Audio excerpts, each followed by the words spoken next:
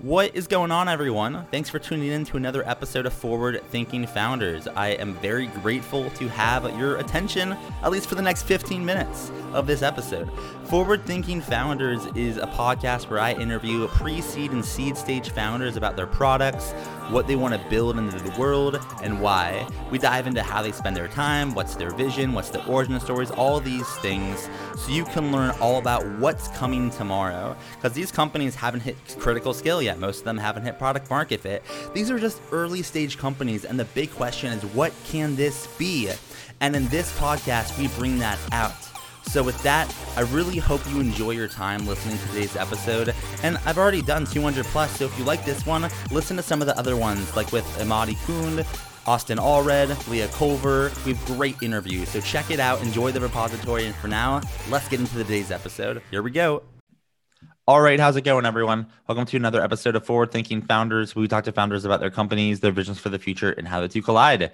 Today, I'm very excited to be talking to Doug Newman, who's a co-founder of RPO. Welcome to the show. How's it going? It's going great, Matt. Thanks for having me. Yeah, thanks for coming on. I'm looking forward to learning more about what you're working on. For people that haven't heard of it, what are you working on? What is RPO? RPO is a resilience platform for applications that run in the cloud, which probably means a bunch of buzzwordy kinds of things. But fundamentally, we make it easy for organizations that run software in the cloud to recover from outages so that they can minimize downtime events when they happen. So walk me through like how this works. If I was, using your software and I have an outage, do you ultimately, is it just kind of automatic? It kind of brings it back up, or can you if someone's listening to this, they're like, I have this problem, like walk us through a little bit of the user experience of the product. Yeah. So at a high level, what we're doing is a flavor of what people have historically called disaster recovery. So something bad has happened. You need to get your business back up online, and you want to control the timeline for making that happen. You obviously want it to happen quickly. So what we do is we connect to customers' cloud environments, and we go find everything that they're using in the cloud, and we figure out what's the right way for us to go and replicate that into a different part of the cloud. So if your production cloud environment, your cloud provider has an outage, you get hacked, somebody makes a mistake and deletes the wrong database, you can just hit one button and bring everything back online and get your business running again while you figure out how to deal with the damage. So walk me through a little bit about why you decided to start this. What's the origin story for RPO and kind of how'd you get started? So before RPO, I led the software engineering organization at a cloud telecom here in North Carolina. And I was the one who was pushing us into the cloud and vouching for the reliability of the cloud. And lo and behold, one day, Amazon had an unfortunate event where an employee made a typo, took down much of the largest region of AWS, and took down some of our workloads along with it. And it was a black eye for me. I was the person who said this was good enough, and I was wrong. So in the aftermath of that, we had to go and do a bunch of things to make sure that we were resilient to these kinds of events. And we recognized that the things we were doing were the same things that other people would need to be doing, and that you really could build this once and apply it many times. And so we decided to build RPO. And so going off the last thing you just said, we decided to build RPO. When you decided you were going to build RPO, what was like the first thing or the first couple of steps that you take? I think a lot of people listen to this podcast. They're like, I want to start a company. Like, do I raise money? Do I recruit people? Do I build an MVP, et cetera? For you, like, do you remember when you first started, like what were the first couple of days or weeks or months like for you when you got started?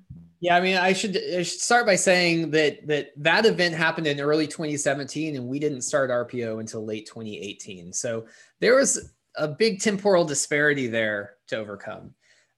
I would say that we went into this saying, hey, here's a problem that we want to solve, and this is how we want to do it. But in hindsight, I think a more methodical way to approach a startup is to go and say, this is a population of people I care about, or a space I'm interested in doing something innovative in, and then go research what pain points people really have and go find a problem. We lucked into this, that we knew this space and we'd had this pain, and we could see that other people surely had this pain. But I've talked to so many friend founders who have built something that they thought was interesting for them and then struggled to find the market for it. So always start with with what pain point do I witness in the real world that I can solve and go attack that. And then as you kind of build this out, as you work on it on a day to day, what does your average day look like? Like, are you shipping code? Are you talking to customers, raising capital? What's a day in the life for you as you're building out RPO? So it definitely has seasons. I'd say in the early days, my co-founder and I were writing code together hand in hand. Once we put the product out in the market, then you can't ignore the market. Like, we have to have one of us focused on go-to-market activities pretty much all of the time. So my co-founder still gets to write code, and I'm the one that's out talking to customers, trying to figure out how we should be presenting the product, messaging it, and that kind of stuff. It happens to be right now we're in a season of fundraising, so I'm probably spending the majority of my time talking to potential investors and cultivating interest in the product, which is a different kind of sales process, but still very much a sales process. Yeah, it's funny how, like, when you get into business, at the end of the day, like, a lot of business is just like sales, selling people to work for you, selling people to invest, selling customers. It's funny, kind of lots of sales. Yeah. So if you were to kind of like look out into the future for RPO, 5, 10, 15, 20 years, take your day-to-day operations and just kind of keep doing that for a while. What does RPO look like then? Or I guess in other words, what's the big vision here, and what direction are you rowing in as you build out the company?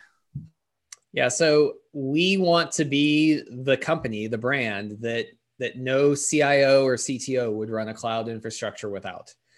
We believe that we can build a suite of solutions that make cloud environments more resilient, and that we're really largely introducing a new space, kind of like security tools was 5-10 years ago with respect to the cloud. And that as we carve this out and we prove the value, and that companies who have regulatory compliance requirements or other reasons that they have to invest in traditional business continuity kinds of solutions, that we'll have all those bases covered. So it's about resilience, and how do we bring resilience to the cloud so that people can spend their time not engineering resilience, but instead building the stuff that differentiates their business. And in order to make that happen and make the vision come to life, you'll need some help, right? It takes a village to make a startup work. So my question for you is, how can the forward-thinking founders community help? Are you looking for customers? Are you hiring? Looking for capital? How can we assist? So we're always looking for customers. Every startup is always looking for customers. And I would say if this community is using AWS in particular, because that's the cloud we focus on today, and either working in a space that's regulated and you've got compliance obligations, or if you're selling a product into enterprises that give you a 180-line security questionnaire, 10 of those lines are about your RPO, your RTO, your resilience and business continuity strategies, give us a call, because we'd love to help you get great answers to those in short time periods. So ultimately, that's I think how this community would certainly help. We are hopefully on the cusp of closing a round of funding that would then get us into doing some hiring. And so there is certainly opportunities to come join the team and be part of what we're building here, which is an early stage startup. We're in for a great ride. And if you want to experience that, I promise it'll be fun. And if someone does want to learn more, or check out your website, something like that, how can they find you on the internet? Do you have a website? Do you have social media, email address? How can they find you online? Go to https://RPO, which is ARPIO.io. And that's where you'll find all the stuff about the product. And you can track me down on LinkedIn, Doug Neumann, spelled Neumann, and be happy to connect there and tell you more about what we're doing. Cool. Well, thank you so much for coming on to the podcast. I really appreciate it. Thanks, Matt. I appreciate you having me.